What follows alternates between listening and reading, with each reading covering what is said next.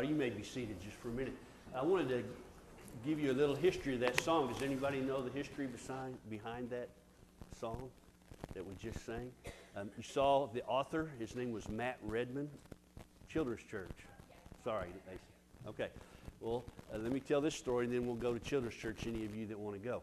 Matt Redman was a music minister at a church, his church, and they were having trouble over the music.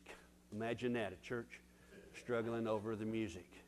And they wanted to do contemporary, they wanted to do hymns, they wanted to do all kinds of different music, and everybody had their own opinion and wanted to do it their own way.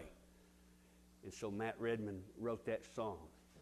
And he said, when the music is stripped away, when the music fades and all is stripped away, our worship is of Him, right? Doesn't matter what kind of music we're playing or singing or enjoy or prefer. It's all about Jesus. All right. Anybody going to Children's Church? Miss Lacey is waiting for you at the back. Head that way. There goes a couple. The rest of you, turn in your Bibles to Psalm 92. I know your bulletin said Psalm 13, and that doesn't happen to me often. I wrestled with God all weekend. I said, Psalm 13. He said, no. I said, Psalm 13. He said, no. He said, Psalm 92. I said, no. And you know where we ended up, Psalm 92. Because you can't win or wrestle too much against Him. So He gets His way. Now, don't stand yet. I want to talk about Thanksgiving.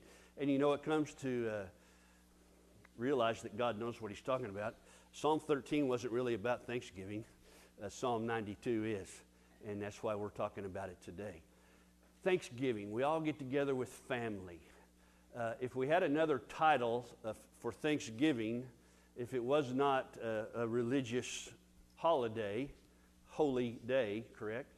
We would have another name for it. Probably here in America, we would call it Family Feud.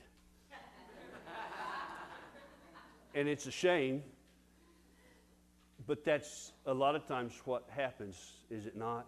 That we gather together with family, and you know, if you say, well, my family doesn't argue or talk about things like that at Thanksgiving, we don't have Family Feud. I'll tell you why. Because you don't talk about life. You talk about pleasantries.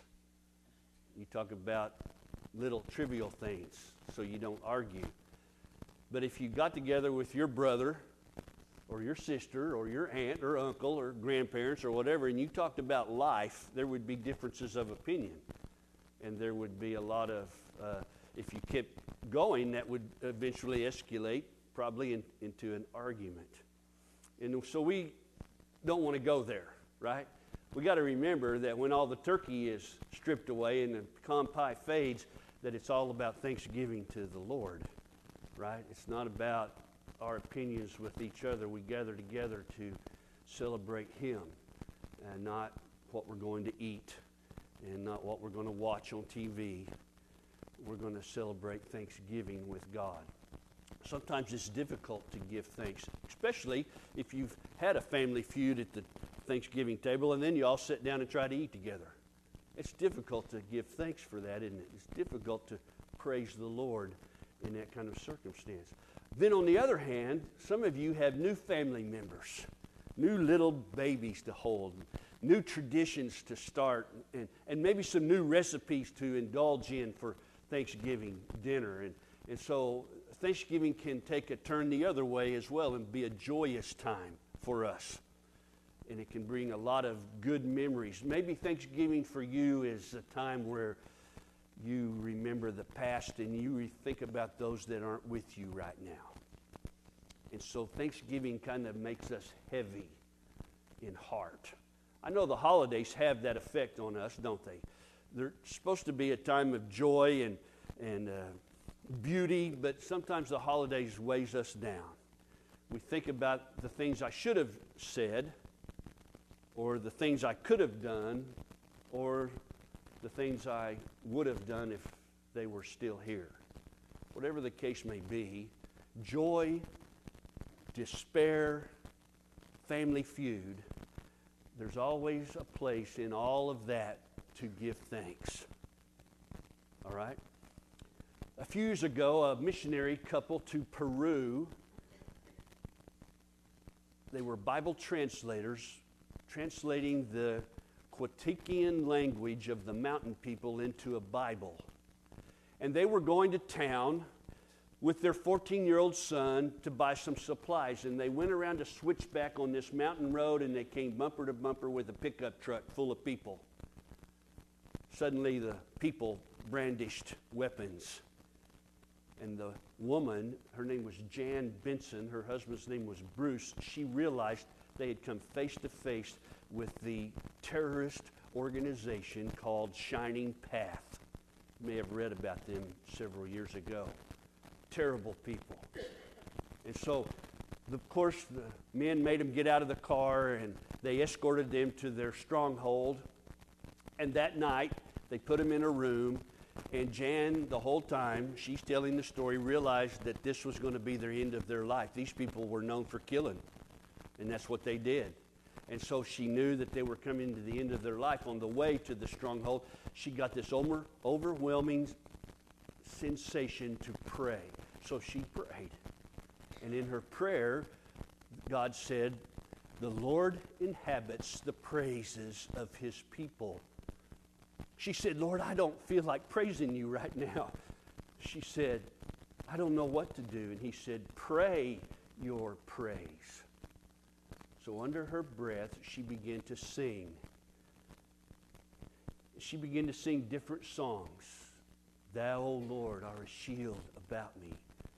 You're my glory and the lifter of my head."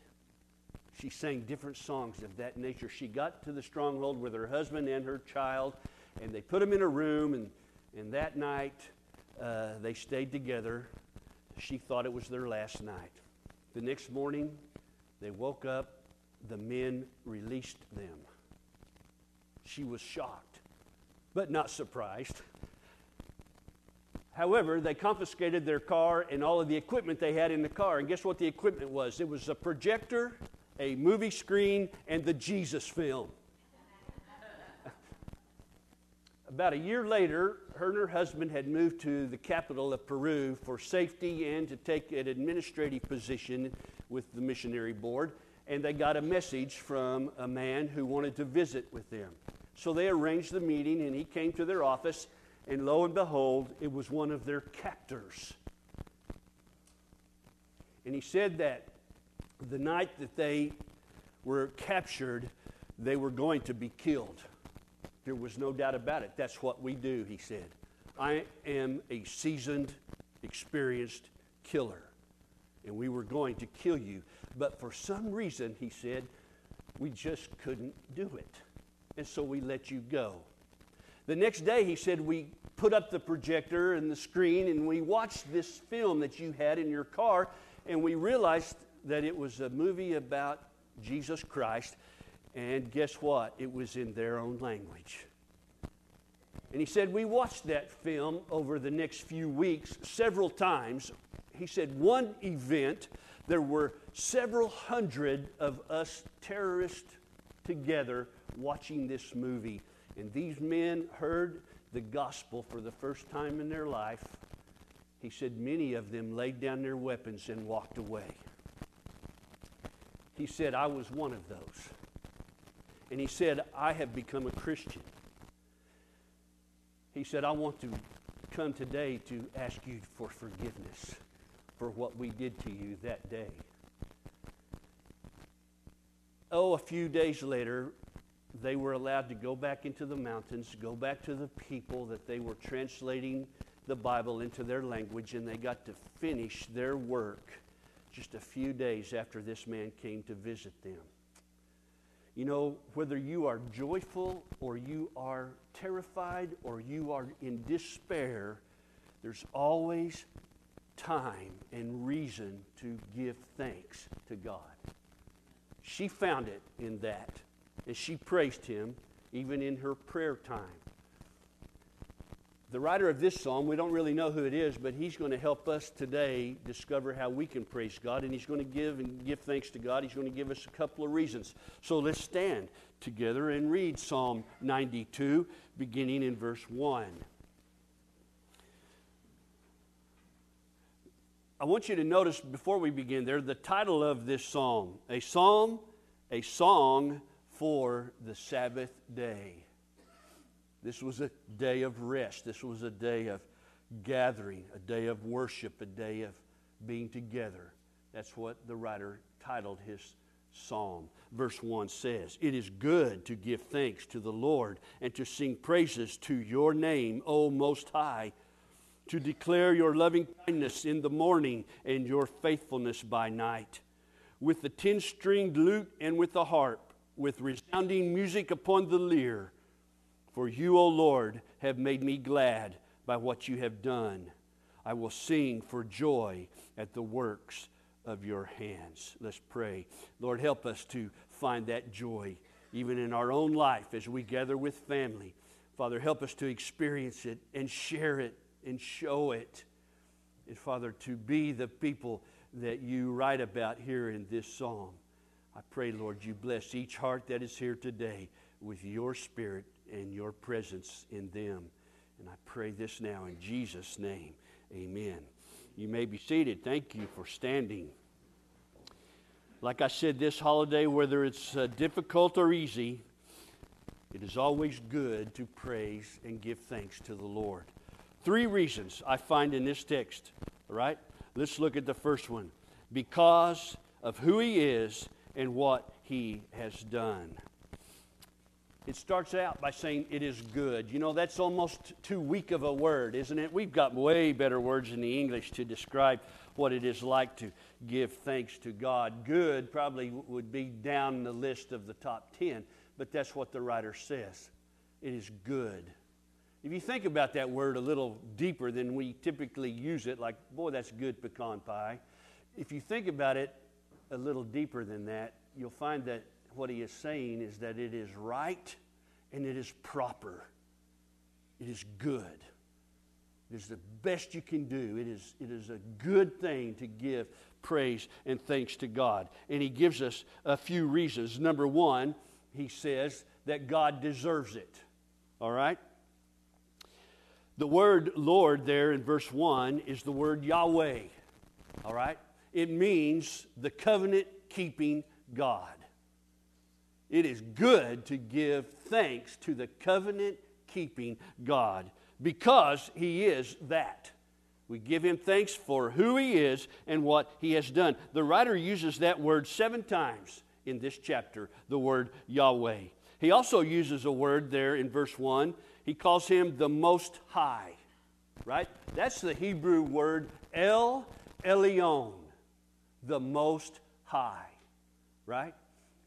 Melchizedek, when he came out to meet Abram, after Abram had defeated the kings and brought Lot back with him, Melchizedek came out to meet Abram and they had the Lord's Supper together. All right? They don't call it that, but that's what they did. And they worshiped, and Melchizedek was described as the priest of the Most High God. And then he said to Abraham, "O Abram of the Most High." Now, Abram is a follower, a believer of the Most High God, El Elyon, right? Nothing higher, nothing greater than this God that we are mentioning here in this verse. The question is He your Most High God? Is He the Most High being in your life? Or do you hold that title? Or does your spouse hold that title? Or do your grandkids hold that title? How about your children? Hey, they're supposed to be elevated in our life, our kids, especially our grandkids. Amen? But they are not the Most High in our life. God, the Most High, is. I'm asking you again, is He the Most High? If He's not, why not? Why is He not the Most High being in your life? Why doesn't He hold the highest position or the central figure of your life or the controlling of your life? Why is God not in that place? He spoke all that you have into existence. By just speaking it, it came to be. He fashioned you with His hands. He created you in His image. He deserves your thanks. Amen? He deserves that. We should be giving that. He is over everything. If we are not giving Him that thanks, if we are not praising Him as the Bible describes here, then we are committing a horrible ingratitude against God. Because He is the Most High, therefore He should be that in our life. He alone deserves our praise, the Most High God. He deserves it. But wait, there's more, okay? We should do that at all times, giving Him thanks. We really, if we think about it, never lack a reason to give thanks unto God. Unless you are being lazy about it and you don't see Him around you. And you don't see Him involved in your life, and you don't see Him orchestrating circumstances to guard you, protect you, to push you, to save you, to rescue you. All of those things God is doing in your life. You should always have a reason to give Him thanks at any time and at any place. His goodness is ceaseless. You should begin your day declaring Him, and you should end your day thanking Him. Something that David mentioned to us earlier. The third thing I want you to see is for His faithfulness and His mercy. Amen? He is faithful and He is merciful. There's several songs that mention that. I just want to show you a couple on the screen. Psalm 36, your loving kindness. That's another word for mercy. All right? Your loving kindness, O Lord, extends to the heavens. Your faithfulness reaches to the skies. One of my favorite groups, Third Day, did a song about that verse, right? Many of you Third Day fans. Here's another verse in Psalm 57. Come on, clicker, here we go. For your loving kindness, your mercy is great to the heavens, and your truth to the clouds. God is most high, above everything that we could experience or know. Psalm 89:1, I will sing of the loving kindness of the Lord forever. To all generations I will make known your faithfulness with my mouth. Why should I give thanks to God? Because He deserves it, because I can do it at all times, and because of His mercy and His faithfulness. Let's go on. Number 4, I can give praise and thanks to God with instruments and voice. The writer mentions that in verse 1, verse 3, and verse 4. I will sing, I will use instruments, and I will sing. Amen? I think Jan Benson expressed that to us. Some of you men out there, some of you ladies think you can't sing, and you're probably right.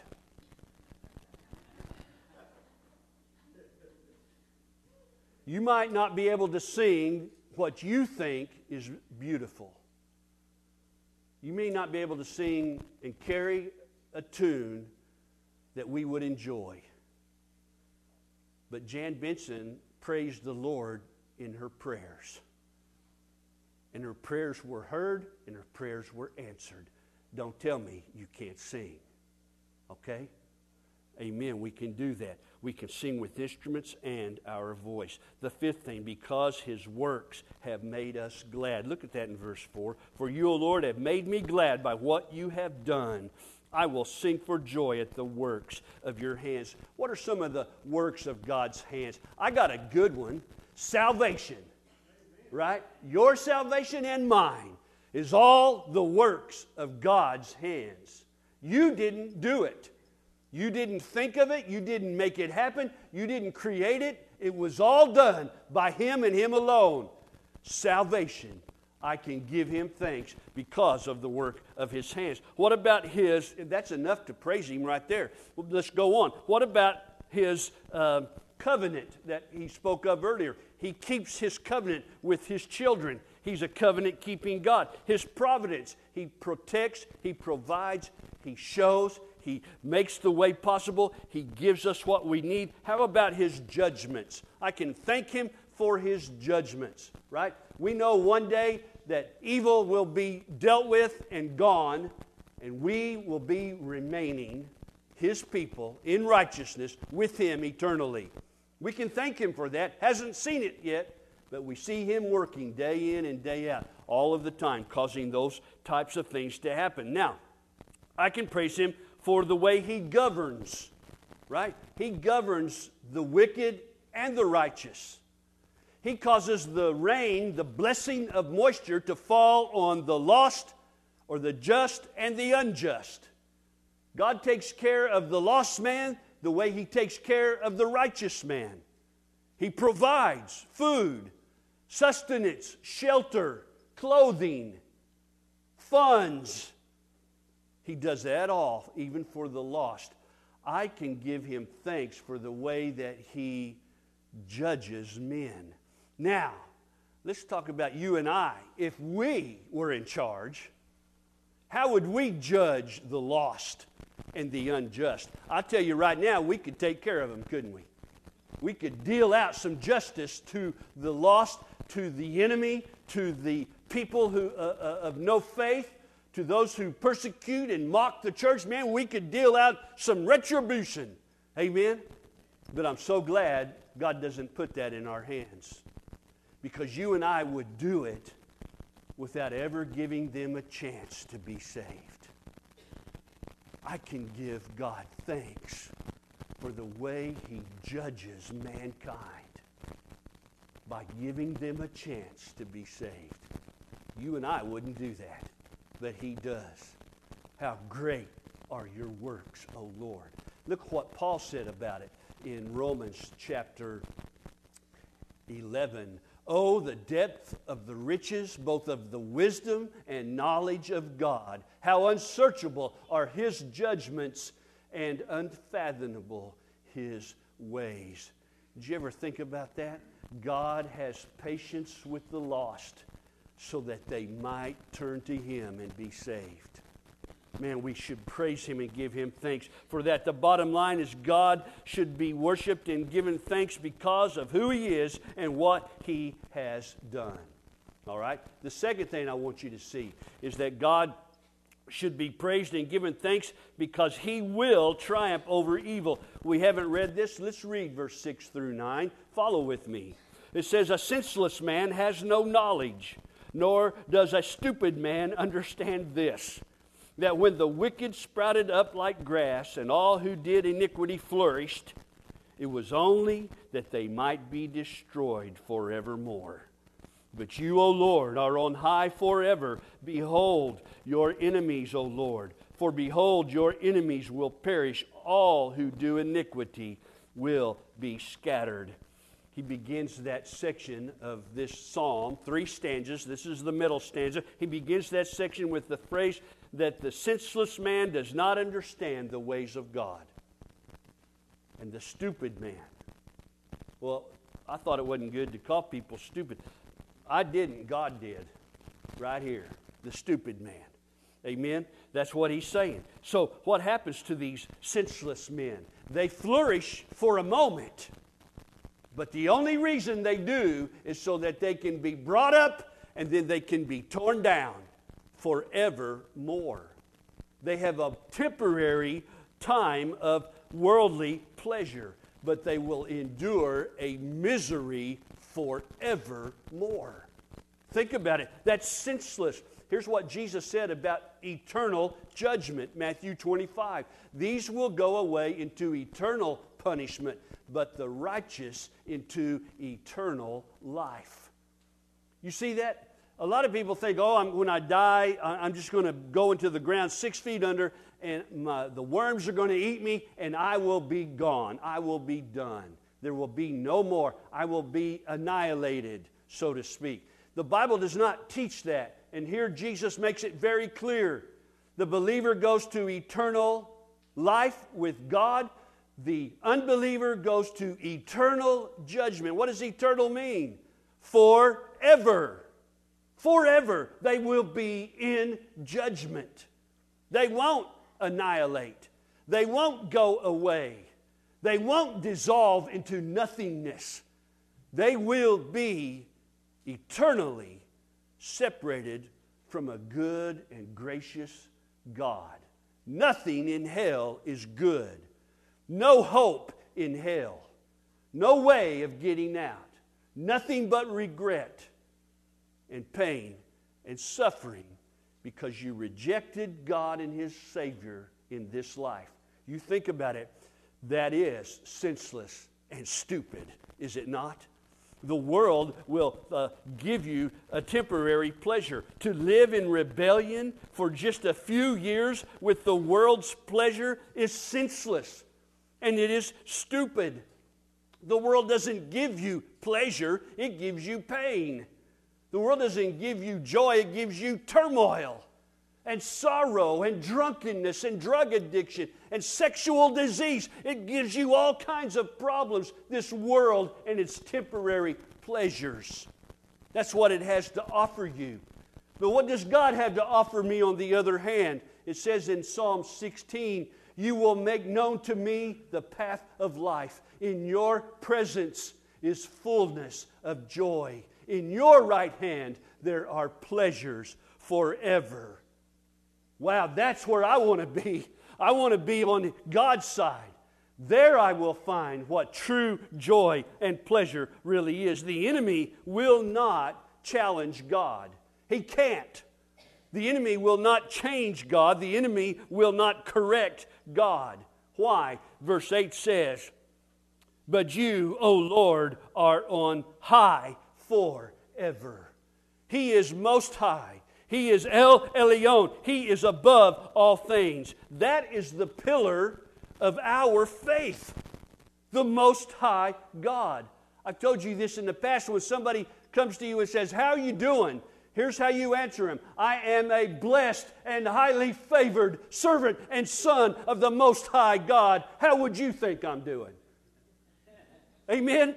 I am a blessed and highly favored servant and daughter of the Most High God. How would you think I'm doing today?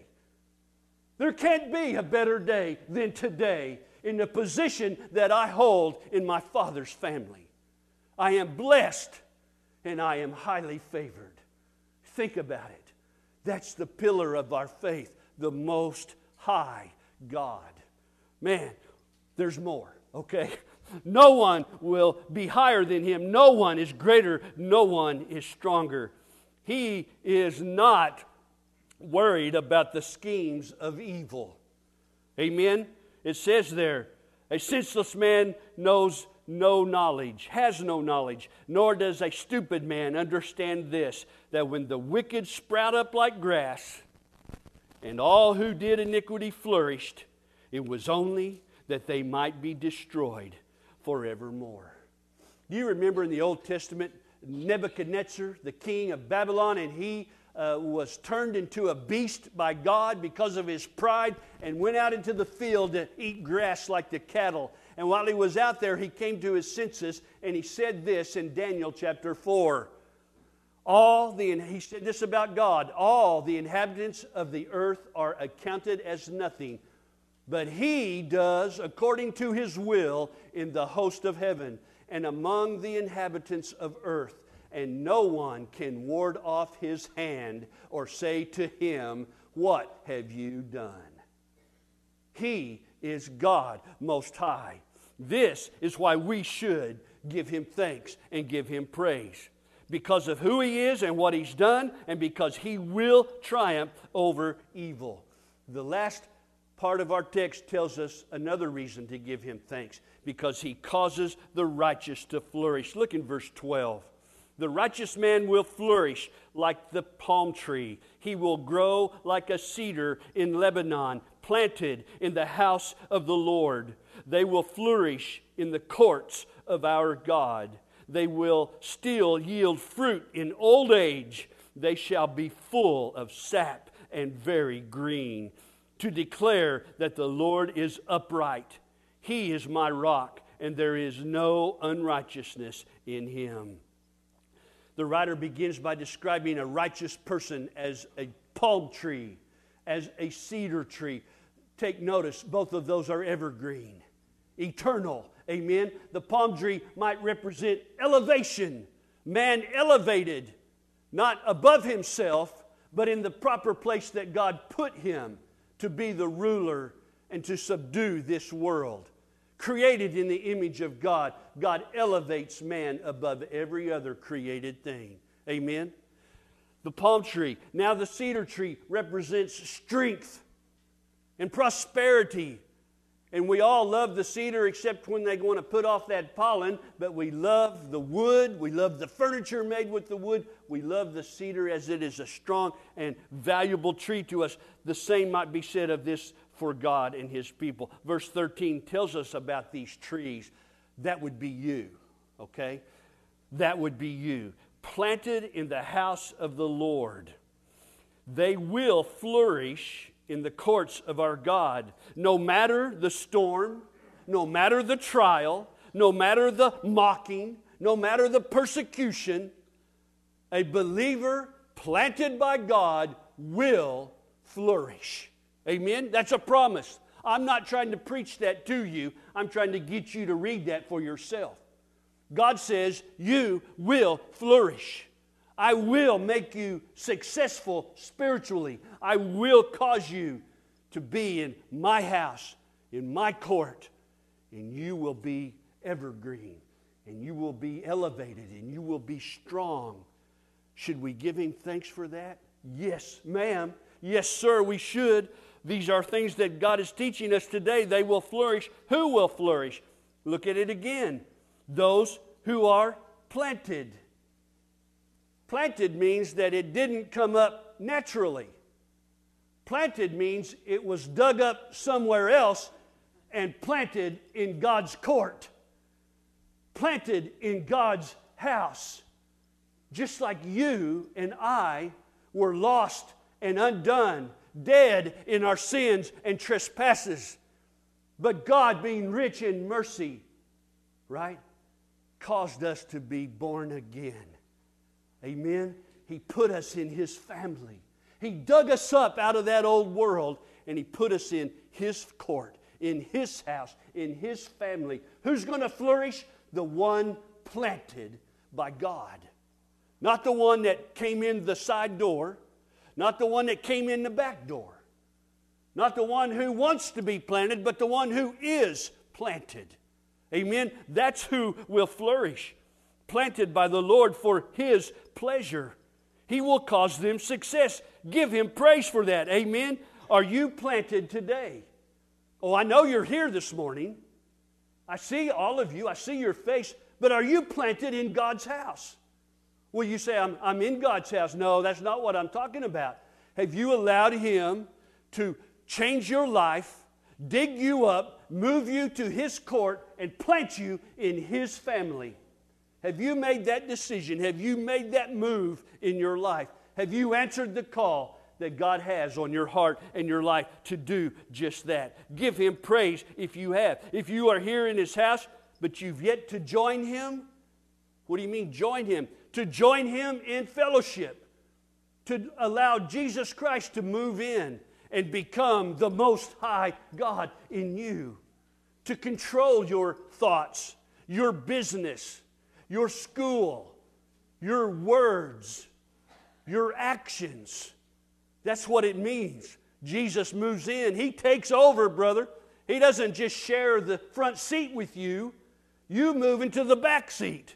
He takes over, and He becomes the Most High God in your life. Have you done that? If you have not been planted in God's house, then how can you expect to flourish? When you look around and you see other Christians flourishing, and I don't mean financially, that comes to our thoughts, doesn't it? Oh, these people are flourishing financially. No, I'm not talking about that. I'm talking about flourishing spiritually. I'm talking about being the person that you would run to when you were in need of godly counsel or godly advice. That's the person I want you to look at. He's flourishing. She is flourishing. They are flourishing. That's what God intends. But if you are not planted in His house, you're not going to flourish. People aren't going to come to you for advice. They'll run from you. They'll steer away from you. Because why? They know you're not planted. They know you're here today. They see you. They might talk to you, but they know that you're not planted. You need to get yourself planted. Verse 14, the lost man may flourish for a moment, but the planted man will flourish always. Look what it says. They will still yield fruit in old age. They'll be full of sap and very green, producing the fruit of righteousness in a person's life. I kind of described them a moment ago. You've seen them, haven't you? Those ones who are godly saints, those people who are older, right? They're mature, they're humble. They don't walk around proud. They always have a smile on their face. Don't that just get under your craw a little bit? These people that always have a smile, these Christians always smiling, always happy. What's going on with them? I'll tell you what's going on. They're planted. They're secure in the court of God. They have been through experience. They've got the sweet aroma of Christ just pouring off of them. You know what I'm saying. Amen, don't you? They are humble, not proud. They are full of godly counsel and wisdom. They have experience under their belt. They have scars to prove who they are and what they have been through for Christ and His kingdom. Man, those are the people we run to. They're broken, and yet they are full of joy. They don't wither. They don't fade. They don't quit. They don't retire from serving the Lord. Amen? They keep going. That's the people that are flourishing in the court of God because He planted them there and He's nourished them all these years. That's the guy I want to go talk to when I need advice. That's the person I want to seek out and look for when I need counsel. Amen? Now why? Why would God make these old saints like that? Here's why, verse 15. To declare that the Lord is upright. That's why He does it. So that these old saints, these old mature, godly, wise people will declare that God is upright. That's why He does these things. Amen? It is good to give thanks to the Lord and lean upon Him. God's kept His promise to me all of these years. None of these trees are lacking in anything. They will flourish. They will prove the reality of God. Oh, it is good to praise and thank the Lord today. Why don't you begin? Why? Because He deserves it. Because of what He's done in my life. Because of what He's doing in my life. Because He is overcoming evil. Even as we speak, protecting each of you and your families. I think Jan Benson got it right. Praise Him in your prayers. Sing to Him under your breath. Lift Him up because He is deserving. God is overcoming this world, and our faith will follow with Him. We also give Him thanks for causing His own to flourish. For causing His own to stand strong against the winds of doubt, against the storm of affliction. God causes His children to stand firm. Let's bow our heads and pray. Father, bless this moment as You speak to every heart in this room. Lord, I know I don't know. But Father, I sense that there are some who are not planted in Your court. I sense there are some who have found difficulty in giving thanks. I pray that those hearts would be touched by Your Spirit. I pray that You would give us joy, thanking You. I pray I could come down to this altar now and just praise You for what You've done in my life. No troubles, no sorrows, no worries, no pains right now, just praise. Lord, help us all to see the value in that. And help us all to accomplish it. In Jesus' name, amen.